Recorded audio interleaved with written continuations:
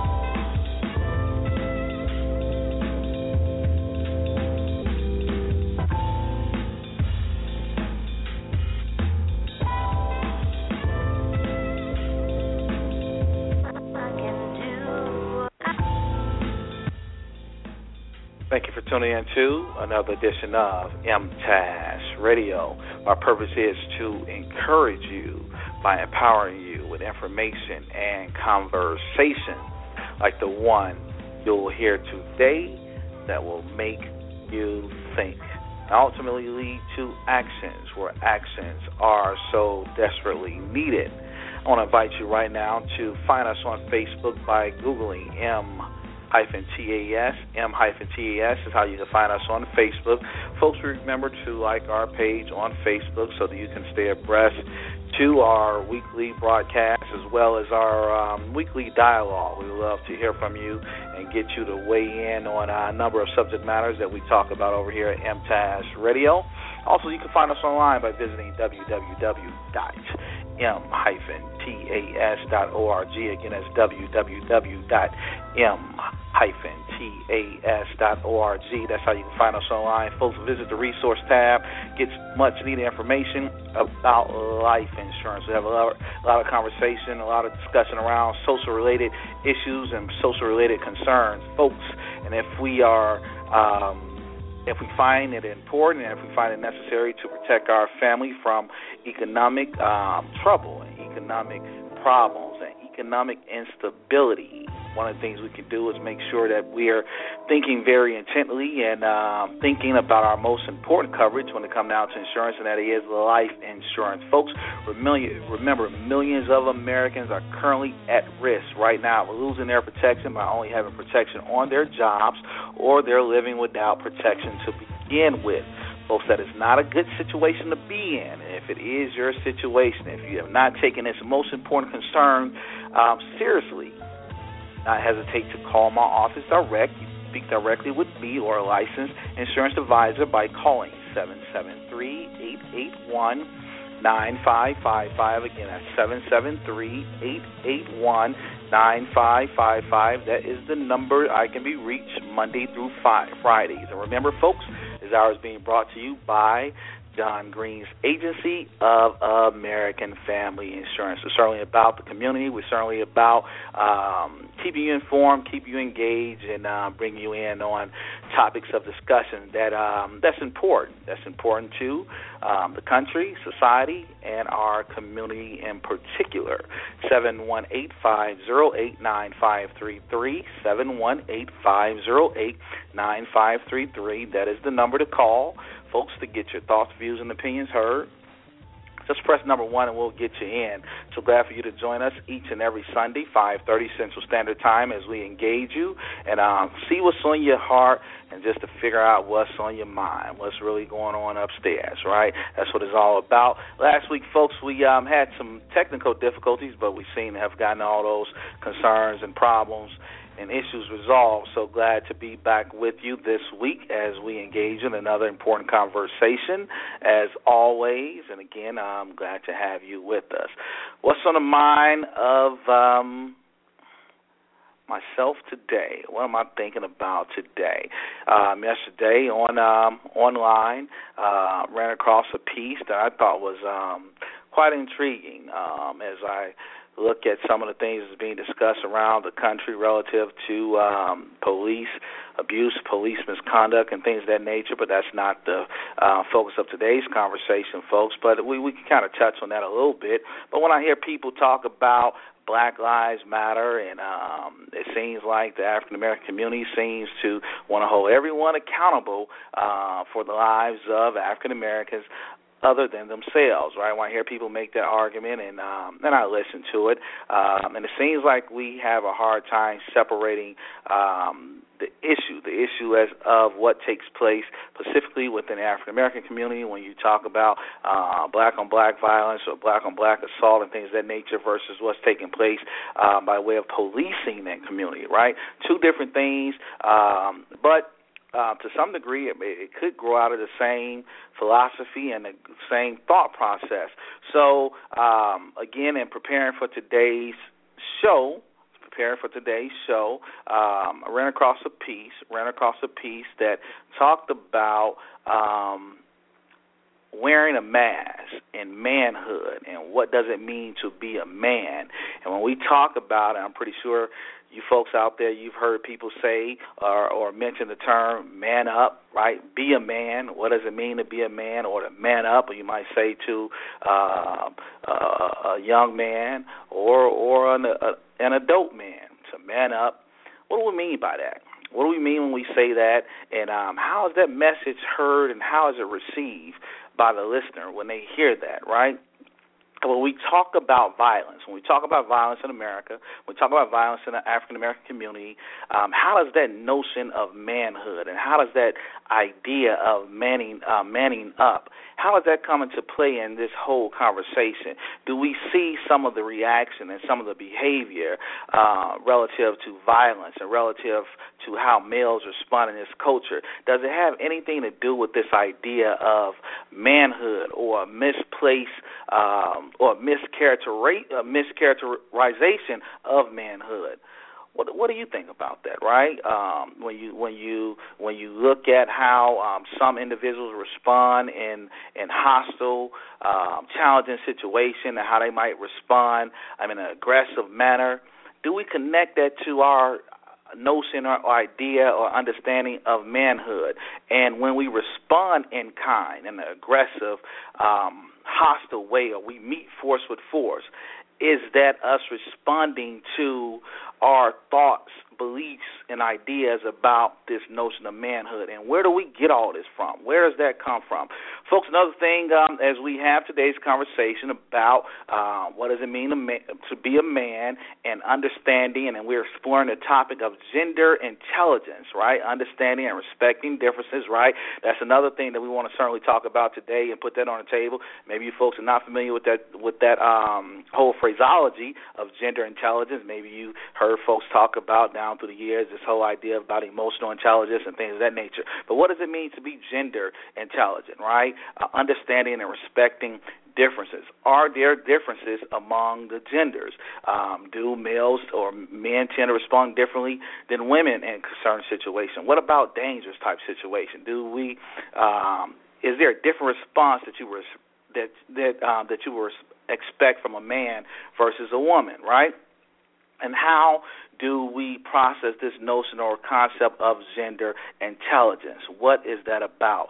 Understanding the differences between the genders and being well informed as to what what's unique about men? What is it that make men men from a biological standpoint as well as a sociological standpoint, right? And also, what's unique about women as we talk about gender intelligence? What makes women, biologically speaking, right, in terms of the whole evolutionary process, and sociological as well? And are there things that we could glean and learn from the two genders? I want to share with you what I ran across this guy, and maybe you folks may be familiar with him. I wasn't familiar with him because I'm not much of a sports dude. Sometimes that's different, right?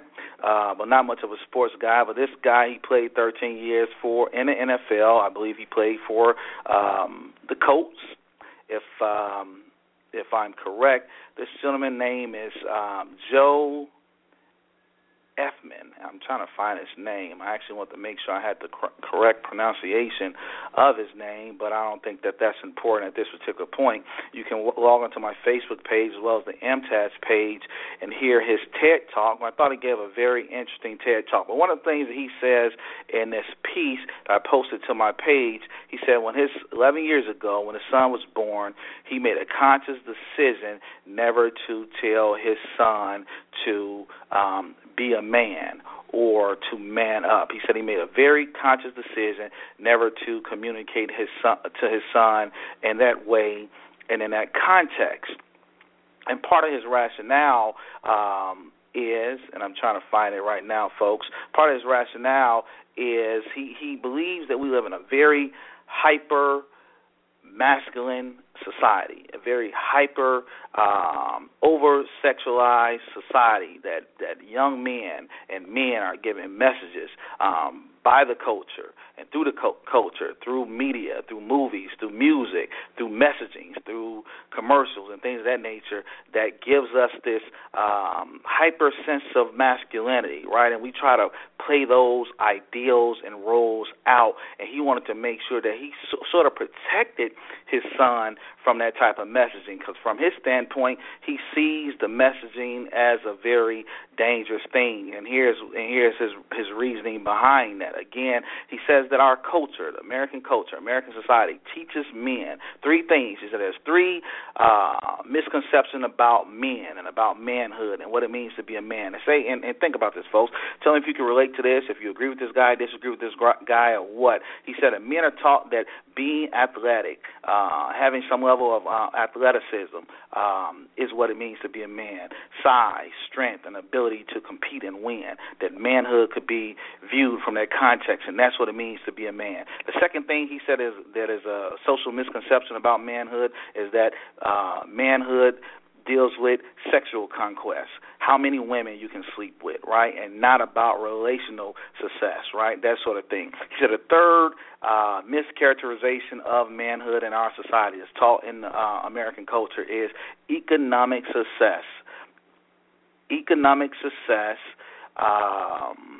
is equated to your self-worth. In other words, your self-worth is tied to your net worth. I kind of screwed that up, but yeah, that's the point I'm making. That's how he said it, that we live in a society and a culture by which we connect economic success with self-worth, right? One believes that their self-worth is tied to their net worth, their job title, how much money you have, where do you live. All those things is wrapped up into this idea and notion of manhood, and many times from his standpoint we tend to play these roles and ideas out in our individual lives. So as we have today's conversation, folks, as we talk about this whole idea notion this idea and notion about gender intelligence, right, being a man and wearing a mask, let's think about those things. Let's think about it from the context of how manhood is demonstrated in today's culture.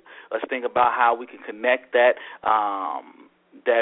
mischaracterization to what we see in terms of violence in America today in various communities and various neighborhoods. Maybe it's a little bit deeper than not being able to just resolve a simple conflict. Maybe it's wrapped into this whole idea and notion of manhood, and we have to begin to challenge that and confront that head on. Begin to redefine and challenge certain beliefs that we have surrounding men, manhood, and the whole 9 yards, right? Another thing, folks, again, 718-508-9533, 718-508-9533, press 1. I'm certainly going to get you in, folks, because it's not just about me. This is about us engaging, discussing, and learning from one another here. I noticed with the entire nation we've been talking about, and we've been talking about Sandra Bland. We've been talking about the tragedy surrounding this young lady's life. I believe she was 28 years of age. As I understand it, she was beginning to start a job in Texas, and you guys know the story. I don't have to rehearse it and regurgitate what you've already learned about this individual through the various media stories. However, if I don't know if any of you guys took out the time to actually look at the video cam from the police car, right, or the body cam. I'm not sure where it was. I believe it was coming from the dashboard, if memory serves it correctly. However, the point is the verbal exchange between the officer and Sandra Bland, right, the verbal exchange. I want you folks to think about it, if you can just go back in your mind, right, and try to recall if you listened to, if you saw exactly what I'm talking about, if you can recall that verbal exchange, were there any issues of gender dynamics at play during that interaction there, right? The guy pulls her over for a traffic infraction, and upon giving her what he said was going to be a warning initially, he didn't like her disposition, right? He didn't like her disposition as to her being upset about being pulled over once and I guess being given a warning. What was it all about? What is it all about? Do we give people the freedom to be human, to be angry, to be expressive, to show dissatisfaction, if you will, that sort of thing? Was there any gender dynamic at play during that whole verbal exchange and interaction? What was it all about? Could the officer have been offended that he felt as though his sense of authority was being challenged as a police officer, as a man? I'm just speculating, folks, as we talk about men and how men are socialized and gender intelligence and things of that nature and wearing masks and things of that sort. But I tell you this, after she was removed from the car, we certainly saw how she went right in. And we often say that sticks and stones may break my bones, but names will never hurt, right? At least that's what we heard growing up. But I challenge that notion. I challenge that concept. Words do hurt. They hurt women and they hurt men. And as we talk about gender intelligence and as we begin to grow in our understanding, we have to begin to understand also that men, it's okay to be emotional. It's okay to express emotions, and men do have emotions. So, yes, sometimes men we feel physically, but we have emotion too. We feel things as well, and sometimes they need to be said, they need to be spoken, and we need to give men permission to express that in many ways, and it's okay. And we need to understand that being men are sometimes showing compassion and empathy towards others as well. This coach, again, Joe, I'm messing up. Ehrmann, that's his name, Joe Ehrmann. One of the things he said in this TED Talk, I'm going to say this, I'm going to shut my mouth and come right to you again, 718-508-9533, press 1, I'm coming right to you. One of the things that he says in his TED Talk, he said, boys that never learn to cry learn to shoot bullets. Interesting, folks, right? Boys, he said, he makes the point that boys who never learn to feel and be empathetic and show signs of emotion, he said these are the same individuals that typically learn to shoot bullets. What is he really saying? He's really saying that you move to another level when it comes down to self-expression or expressing or acting out your anger, your discontentment, and your displeasure. And sometimes it can go to the extreme of that level of violence. So what's the point? The point is we need to redefine and encourage males in our culture that it's okay to be emotional, and being emotional is not always a bad thing, right? And women, ladies, if you're listening to me out here today, I think you guys need to get that as well. You know, sometimes you guys buy into the social norm or the social narrative as well, and you would criticize and beat other men that you're close to up with certain ideas or terminology. You might call them the word, and you know those are fighting words when a man hears that coming from another male, or when a man hears that coming from a woman. And if you notice Sister Sandra Bland, what does she call the officer once she got out the car, right? I'm not making her the aggressor, because certainly she was not, but she certainly was angry. But she went on the attack, and she began to say some things. She called him a wuss, right? How do you feel? You must feel like a big man to do this to a woman. So what was it all about? What was she playing out in her mind, and what was going on within him during that process as well? Certainly he was not, I'm not making him out to be the victim. I don't believe he was a victim. He's a police officer. He should have conducted himself as such in a professional manner the whole 9 yards. That's not my point. I'm bringing that up strictly from the standpoint of what does it mean to be a man, how we process manhood, and this whole idea of gender intelligence. Folks, I've been at it for a long time here, so 718-508-9533. Certainly want to know what's on your mind, what's on your heart as we talk about a couple of questions I want you folks to consider as we raise a few questions surrounding gender intelligence, gender expectations, and the challenges that are created as a result of gender confusion, right? As a result of gender confusion. Think about this, folks. Be a man. What is it? What is that? And how do men react when the idea or this idea of manhood is challenged? Think about that from the context of what I just shared about the whole Sandra Bland piece. If you guys saw that verbal exchange, let me try that question again. I want you guys to think about that. Being a man, what is that, and how do men react when this idea of manhood is challenged? And ladies, do sometimes you guys realize that that's what you're doing, or is that intentional? What is it all about? All right. Could gender intelligence help reduce violence? Could gender intelligence help reduce violence? Maybe I'll share a little bit of that, of what I mean by that. And could gender intelligence be the answer to police brutality and hyper-masculinity? Have you considered that one of the most dangerous things, according to this piece, is to tell or say to a young man, be a man? Have you considered that could be very dangerous if we're not being very descriptive of what we mean by that, if we're not being clear and concise as to what that definition means, or more importantly, if we have not had the correct examples or the correct models to emulate. There you go, folks. So, again, we're talking gender intelligence and things of that sort. What is it all about? This piece, I shared it on my Facebook and also the MTAS page. One of the 3 points that this article makes when it comes down to what they refer to as gender intelligent men, they make 3 points. They said gender intelligent men listen, and they listen differently. It says that gender intelligent men, not only do they listen and listen differently, they also they seek out information. They seek out information that's not always relevant to their position or their interest as men. Right?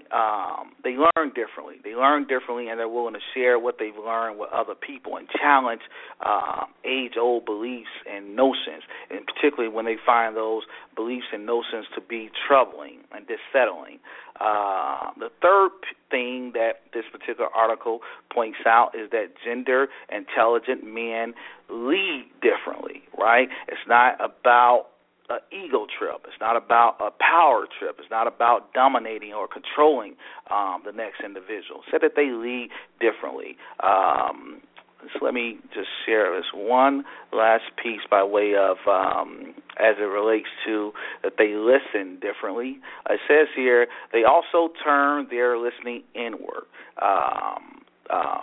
Ray asked the audience where their emotional gymnasium was, and if they didn't have one, to find one. For women, this has traditionally been something we've had all around us. When we gather with other women to share our feelings, concerns, and challenges, for men, this is not always a natural or comfortable state. And one of Ray, Ashanti, and Drew all agreed can be hugely beneficial for men by helping them find their true purpose and becoming comfortable with what is within themselves, right? Talk about that whole piece of finding your emotional gymnasium. I like that phraseology and that terminology, right? Your emotional gymnasium. What is that all about, right? Some of you folks may have just left your emotional gymnasium, right? Some folks call it church, mosque, synagogue, and oftentimes we find very few men there. And what is that all about? Why do we find very few men there? Do men find it uncomfortable to be in those type of environments? Or does that go against our understanding of masculinity and manhood and the whole 9 yards? So there you have it, folks. Again, the 3 points that this particular article makes by way of gender intelligence, men, meaning that gender intelligent men listen differently, learn differently, and lead differently, right? And lead differently, and those are interesting ideas and interesting points, right? And a lot of these studies and a lot of this information is being considered and processed even at the corporate level, right? Why is it important for a corporation to understand some of what we're talking about today? How does that play out in boardrooms? How does that play out when it comes down to the bottom line? Understanding the difference in gender, understanding women concerns, understanding issues by way of that sometimes one might need a little bit more time away than a woman might need a little bit more time away from work than a male, that sort of thing. Incorporating all those ideas and understanding into the whole, into the work-life balance, that sort of thing. Another piece I ran across today, and I thought it was interesting, and I guess it was based upon a scientific study, is that one of the ways you can make women mad in the workforce is by calling them emotional, right? And supposedly this piece, and maybe I didn't share it, but I'll dig it up and I'll share it. But this piece makes the point that oftentimes women are considered more emotional than men and things of that sort. However, they were saying that based upon much research, they're starting to discover that although women don't mind being emotional, expressing themselves emotionally, in that moment they still have the ability to be just as rational as men. So when we talk about cultural biases, gender biases, and things of that nature, and as men we might say, well, she's being emotional or she's too emotional, almost the same, okay, she's being irrational. We're equating emotional with irrationality and things of that sort, but that's not necessarily true. So what say you? 718-508-9533. 718-508-9533. Folks, as we have this important conversation, we have 30 minutes left in the conversation. Definitely press 1, and we'll definitely get you in surrounding being a man, right, taking the mask off, and gender intelligence. Folks, what say you? What's on your mind? How do you process any of this? Do you connect any of this to, do you connect any of this hyper masculinity to the spillover of violence in neighborhoods, right? Is that a black problem, or is that an American problem? I mean, what are we talking about here? What are we saying here? Certainly, we see a lot of this taking place. A lot of this stuff goes on. One of the things I thought that was interesting about this coach and he was talking about, you guys may recall the whole Ray Rice situation, right? Him and his wife, and the NFL was in an uproar, and the country was in an uproar because of the seemingly minor punishment that was initially handed down. I believe it was maybe a 1-game suspension or 2-game suspension before the tape actually came out, or the film was actually released to the public, and we actually saw what happened.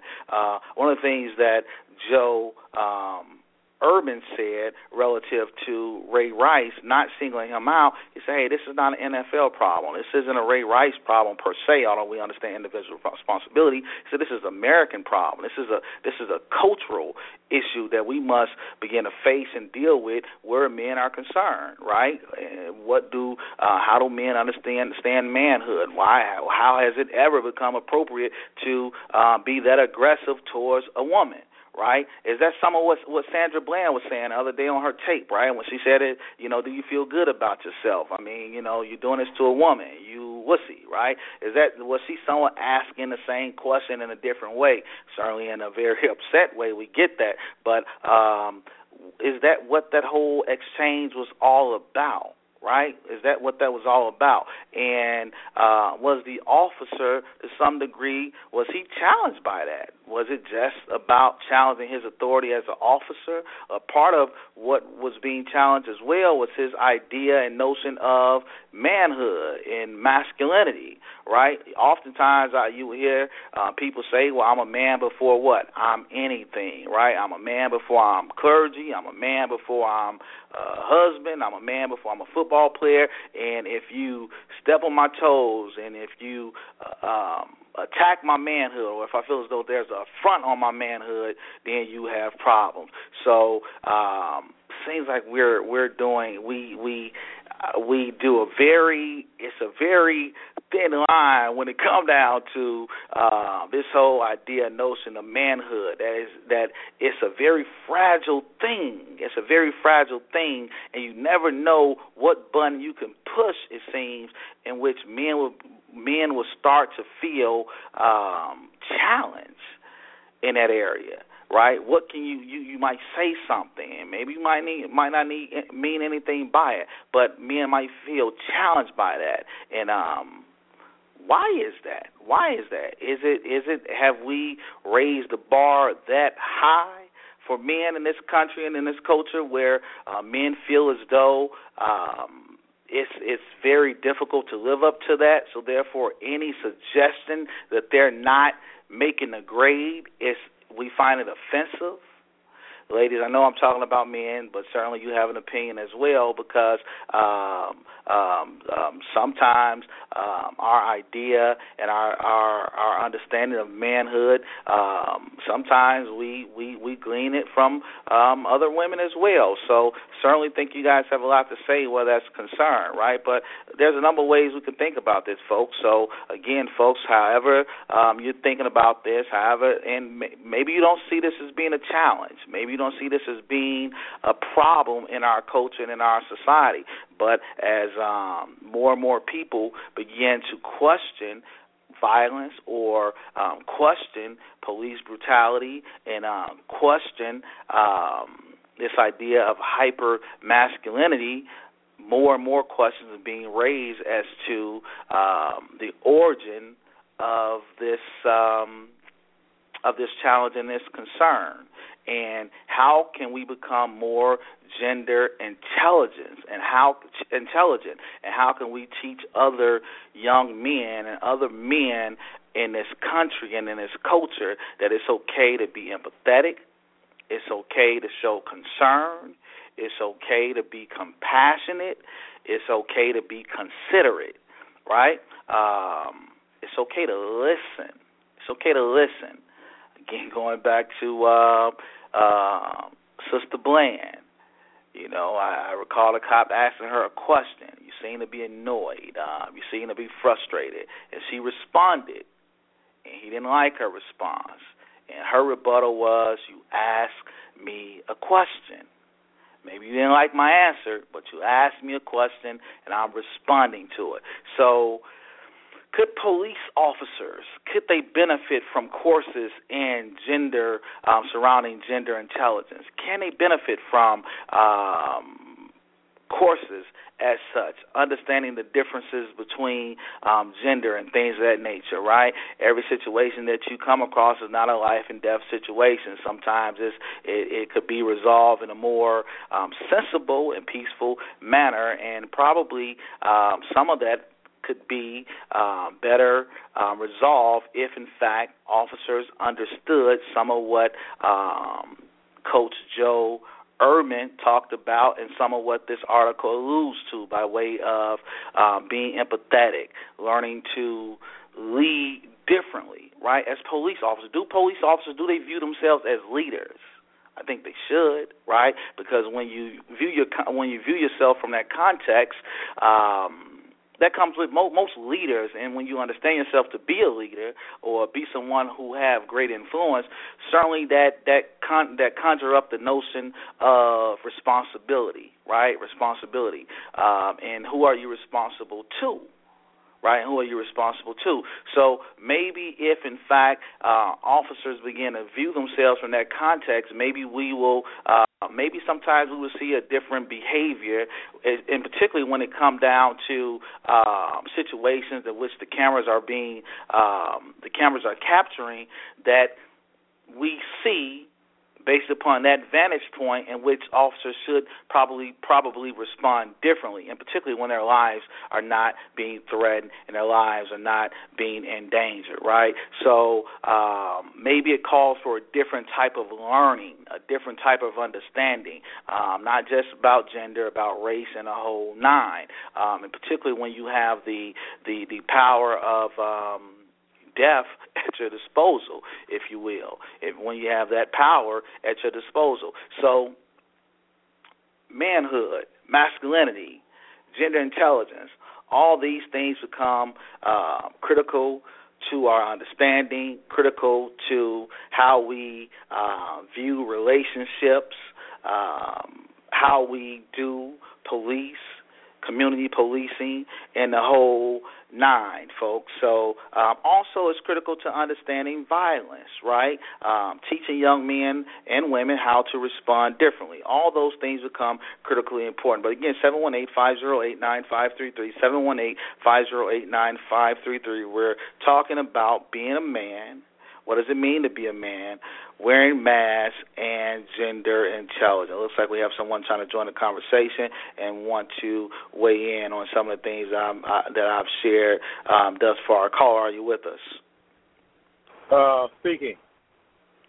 How we doing? Sound like that is Mandrew. How you doing, kind sir? I'm hanging in there, living life. Good man. We're glad to see you hanging in there. I'm living life from a male perspective. I certainly get that, and I don't expect anything differently from you. But what is your understanding about this idea and notion of gender intelligence? Certainly, you live in life from a male perspective, but do you think other males in our culture could benefit from understanding the other gender, if you will? Well. And it's very I'll tell you, it's very difficult to discuss this because the topic disgusts me. And it disgusts me because there are people out here making money and making a great living off of dealing with peripheral subject matter to keep people confused. Talking about gender differences, those things are very simple, calculus. This is not brain surgery. This is not physics. This is a very easy and simple concept and framework that has been around for millions of years. That human beings have gotten along for millions of years, not in a perfect society, but they learn to appreciate, respect what the other gender provides for their society. What we have in this 20th century, the latter part of the 20th century, and the early part of this 21st century, is that there's a lot of confusion out there. And I'm saying strategically that confusion is put in place because we have people with agendas, and basically those agendas are for fulfilling things for them, for the individual to make a living, to drive home a point, or to serve an interest that they may have, that they floated this thing out here and it has society all confused about what's going on in the world, particularly here in the United States. So help me out. Gender intelligence, it's a funny concept. But the person who came up with it, and I think when I first heard it, it was some lady who came up with that. It's just like if we got together today, we can come up with a concept and a name. Now, does it have legs? Does it take on water? Is it viable? But that comes from the intelligentsia. And the intelligentsia is a group of people that I would classify as those who submit things that they don't have to pay a consequence for. Okay. So help me out here. So do I hear you saying that from your standpoint, there's no confusion in the culture relative to masculinity, and that young men are getting the correct message and the right message, and many times we see them acted out appropriately based upon the messaging that they're receiving? No. What I'm submitting to you is that if there is some level of shift in the concept and understanding of what constitutes masculinity, that comes from people with certain agendas who want to float this idea, and it's a reflection of a group of people, an identifiable group of people to a large degree, when you talk about the bullet concept, who don't have the infrastructure in place through family, things of that nature, that they will buy into foolishness, hook, line, and sinker. Okay, so you're saying that you certainly see in certain identifiable groups where there may be some confusion relative to what it means to be a man. Now, do you think some of that comes into play when you look at gun violence in America? Well, that's what I meant about the bullet concept that you read about earlier. Oh, the bullet. Okay, I thought you said bullet. The bullet. No, bullets. Bullets. I'm so sorry if I didn't enunciate correctly.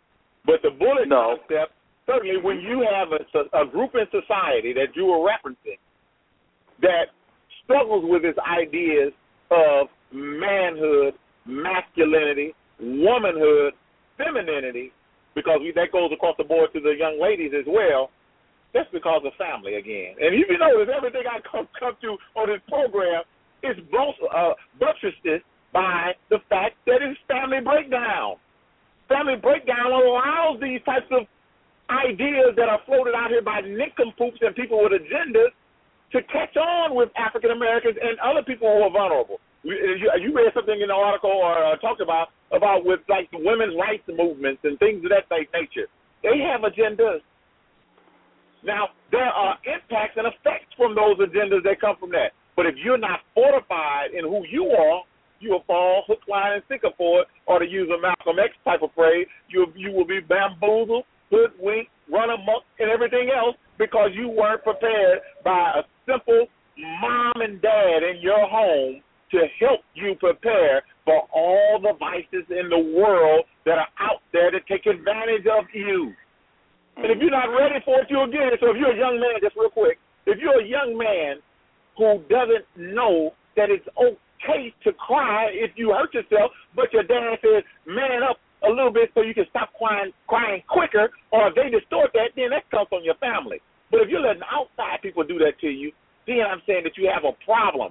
Those constructs, those ideas, that frameworks come from your family on what is and what isn't a man. And if you're vulnerable enough, society will take advantage of you and put you in a position where you're weak and susceptible to falling for what you just read about in this whole thing. And they have to come up with forums, symposiums, write books, get money from people who can't get a simple grasp of what it is to be an accountable, responsible, virtuous, honorable man or woman. I appreciate that. I want you to stay right there. You mentioned something about men, a man maybe telling his son to man up to maybe shorten that whole emotional process. I definitely want to get some other folks in on the call, 312. I'm coming to you right now. What's on your mind relative to the subject matter that you're hearing discussed today? Are you with us? Yes. Hello. How you doing? Yes. Good. How are you? Good. Is that my good friend, Brother Randy? No, this is Alan Robinson. Oh, Brother Rob, how we doing, kind sir? Good. How are you, John? Doing good. It seems like you've been on the line for a while now. What's on your mind relative to the subject matter?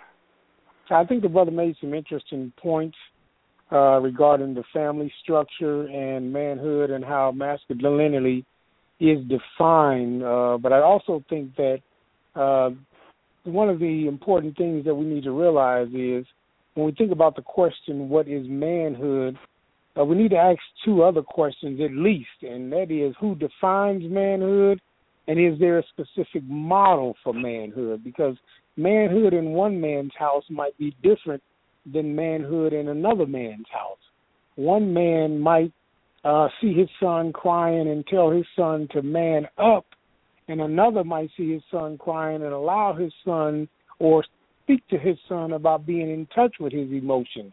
For example, they did a study between the teenage boys and girls, and the boys continually withdrawn when they came to situations that had to do with emotions, when the women, the young girls, didn't withdraw because what they saw was a pattern of competition rather than connection between persons. And that's what I think you see in society today. There's more competition between men, and with women, there's more of a connection. So in the context of intimate emotion, communication specifically with women, speaking of men, the masculine male often, John, withdraws emotionally, refusing to engage with the woman in what is termed an affectation situation. Oftentimes he withdraws. He tells the woman, well, I don't want to deal with it right now. Let's live to fight another day. But with her, she wants to connect with him emotionally, and his inability to connect with her, because think about it from this perspective. Anyone who doesn't release their emotion, now I'm not talking about, crying on every situation. I'm not talking about that. Anyone who doesn't release emotions is doing nothing but has pent-up emotions. And at some point in that individual's life, those pent-up emotions is going to come out. You see, with women, they release their emotions more often than not. And is violence less on the female side than it is on the male side? Why aren't there women gangs like there are men gangs?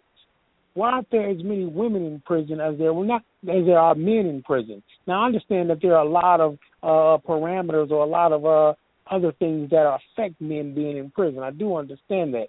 But in that environment in itself, women are told to man up in prison like men are told to man up. So I think there are a lot of factors that are involved here, John. I think we have to ask those questions. Is there a specific model for manhood? Because I might raise my son differently than my neighbor raised my son, and he raises his son. But is that difference a bad thing? Yeah, I get your point. When you talk about is there specific models, and why does one male in a culture learn one thing and the other male learn something totally different? However, I think as we had this discussion and we look at some of what this article made mention of, that there seems to be a macro understanding of this idea of manhood, and from this gentleman's perspective, that part of it is being strong, having some level of athleticism, right? The whole aggressive nature part of manhood, and the conquest, the sexual conquest. He points to all those things. I forget what his third point was escapes me. But from a macro standpoint, Brother Allen, I think he kind of speaks to that. And I don't know if, in fact, that's true of all men, or men would say, hey, you know what, on a subconscious level, he's correct. Maybe we are getting those type of messaging, and I have seen some of that play out in my individual behavior. But I want to go to another call here, 617. Okay. Is that Shalonda joining the conversation? Hey, hello. John. How we doing? John, how's it going? We're doing well. Well. Happy Sunday to you and to the other brothers that's on the line. Absolutely. We're glad for you to. I'm glad that you joined the conversation, joined the call, and balance out this whole energy as we talk about gender intelligence and balance there. So glad to have you kind of add your voice to the discussion. What's your thoughts about what you're hearing relative to this whole idea of manning up, being a man, and gender intelligence? Do you think you guys get a bad rap when it comes down to, or are you offended if someone tells you that you're being emotional? If you hear that in the workplace, or maybe if you hear that at home, do you look at that as being a bad thing? I mean, the reality of it is that, speaking from a woman's perspective, is that we are emotional. That's pretty much maybe part of our makeup. But a lot of things based on your value system, and as I heard, I think Andrew mentioned earlier, in terms of, how you're brought up. You could be brought up in a very dominant household where they tell you, not to cry. Even for girls, I mean, sometimes, you hear mother, shut up, dry that up. What you crying for? It's just not saying man up. So sometimes you are taught to pretty much cease from having emotions. Emotions is a good thing. I think that if more people typically had a chance to express some of their emotions, maybe it would reduce some of the pent-up anger that so many people, have. Unfortunately, when people say, man up or something like that, my husband and I was actually having that conversation when I saw your post on Facebook, and I asked him, I said, when you were growing up, did your mom actually ever, tell you to man up? And he said, no, she never, said that to me, but depending on the generation, I would say you hear a lot of that, even from women telling their sons, man up. I start questioning, whereas do women not know that that's kind of traumatic, to put that in a young man's mind that it's not okay to have emotions, it's not okay to cry. I mean, shucks, if you hit me, I'm going to cry if it hurts. That's a normal reaction. That's the emotion that's brought up by some type of, act. But I just think that, over time, this word man up has been used to define somebody's manhood. It's almost like slang in a sense. Do I think it's right? No. But it depends on how it was used in your household. My husband says sometimes it's used, as a term of motivation. Like, hey, if you're playing football or something, and you get hit hard and you kind of, like shrug it off, man up, But I think sometimes it's taken, it's been taken so out of context that now it's about bullying people. It's more of causing harm. It's used kind of in a detrimental format because now this something as a simple phrase, it to me, it's not right to tell people that they can't have emotions, but to each his own in his household how they raise their children.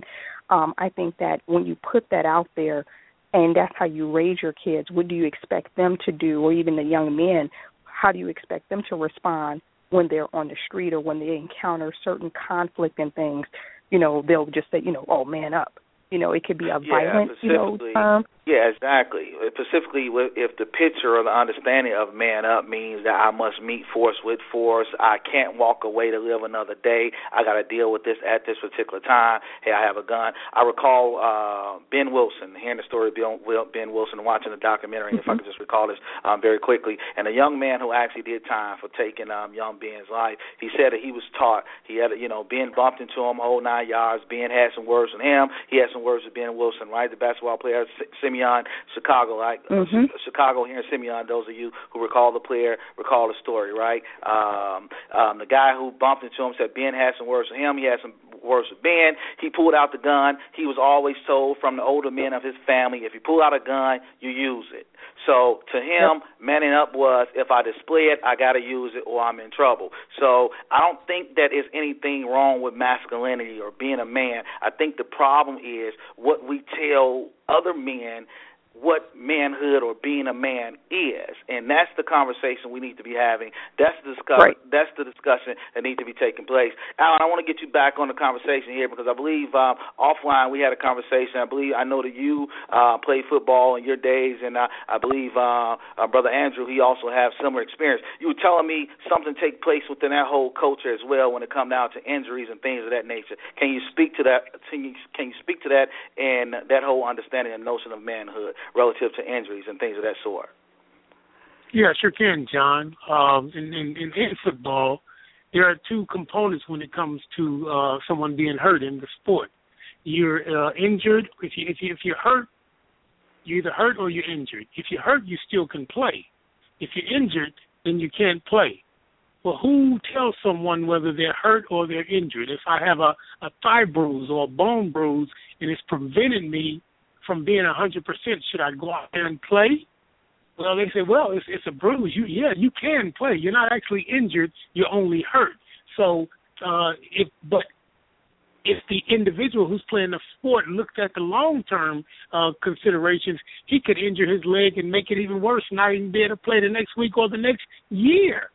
But the team, the organization, the culture of football itself says you're not actually injured, you're hurt, so you should be a man and go out there and play. And if you don't go out there and play while you are hurt, then you are not a man, you're a coward. So this whole environment produces an atmosphere that in turn produces an attitude that if I don't sacrifice my body, even when my body is not 100%, and don't get me wrong, everybody has nagging injuries, so everybody is ailing to a certain extent during the course of a season.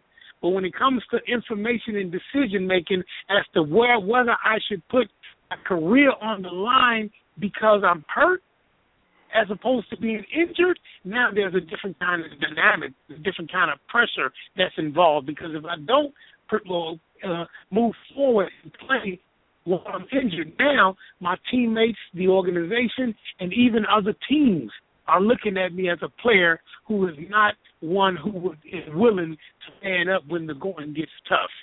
But I don't consider my wife and my kids or my future. I consider the pressure of the environment that's around me, and that forces me to act in the same way a lot of these young men do on the street. They don't consider the consequences. They consider the environment that they're in right now, and they act accordingly based on that environment. Now, that's not the right thing to do, just like it's not the right thing for an athlete in college or in the pros to play, really, when they're hurt. If you're not 100%, you shouldn't play. That's the bottom line. But they tell you to do it anyway. Great point, and that certainly speaks to the whole culture and the whole notion of manning up and how we understand masculinity and manhood. Andrew, if you're still with me, in your playing days and your notion and understanding of manhood and masculinity relative to sports and football, did you get similar messaging, and do you find that problematic? Andrew, I don't know if you're still with me. Are you still with me, kind sir? Yes, I say I don't find it problematic, but I would explain it in a whole different way than the other gentleman did. But there's not enough time for me to get into that, but I certainly would like to discuss injury versus being hurt and the consequence of that relative to what we are as males, because we have testosterone. We are biologically different with our chemistry. We do things differently. Now, there are long-term ramifications, and there are long-term ramifications if you don't play through being hurt as well. But again, I would like to emphasize before you get off the show that women have estrogen. Men have testosterone that produces things over millions of years of who we are today. There are pros and cons of having more testosterone than estrogen. But I'll leave it at that. Okay. Yeah, you were breaking up. You were definitely breaking up there. Shalonda, you got 30 seconds. What were you saying there? Say it again. I'm sorry, John. No, I thought you were trying to get in there. Maybe that was Brother Allen. Allen, 30 seconds. Did you want to respond? Well, I think, like the brother said, there is long-term ramifications no matter which direction you go. But I think ultimately it's up to the individual. I think when the environment affects the individual's decision, I think that is a problem in itself. I think the individual should be able to make his own decision and not feel the pressure of the environment, because I do think that testosterone does play a role when it comes to men, because a man could be hurt playing a sport and push through it because of testosterone.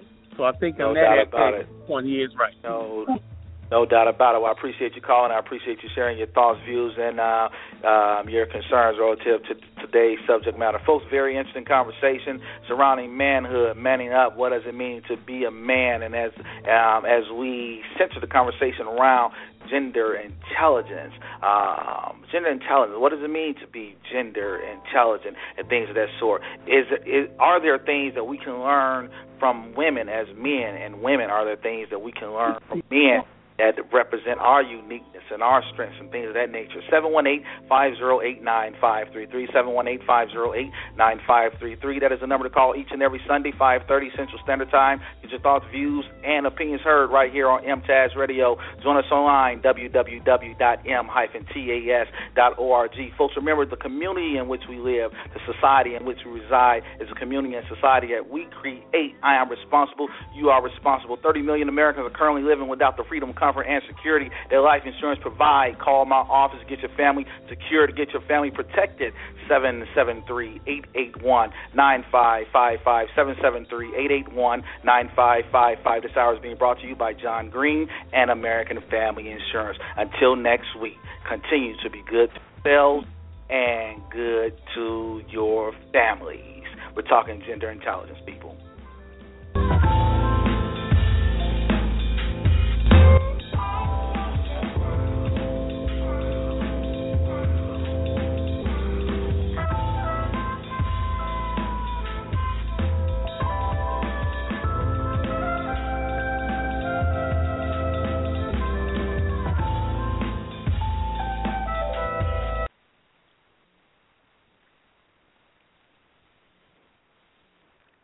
Judy was boring. Hello. Then Judy discovered ChumbaCasino.com. It's my little escape. Now Judy's the life of the party. Oh, baby, mama's bringing home the bacon. Whoa, take it easy, Judy. The Chumba life is for everybody. So go to ChumbaCasino.com and play over 100 casino-style games. Join today and play for free for your chance to redeem some serious prizes. ChumbaCasino.com. No purchase necessary. Void where prohibited by law. 18+ terms and conditions apply. See website for details.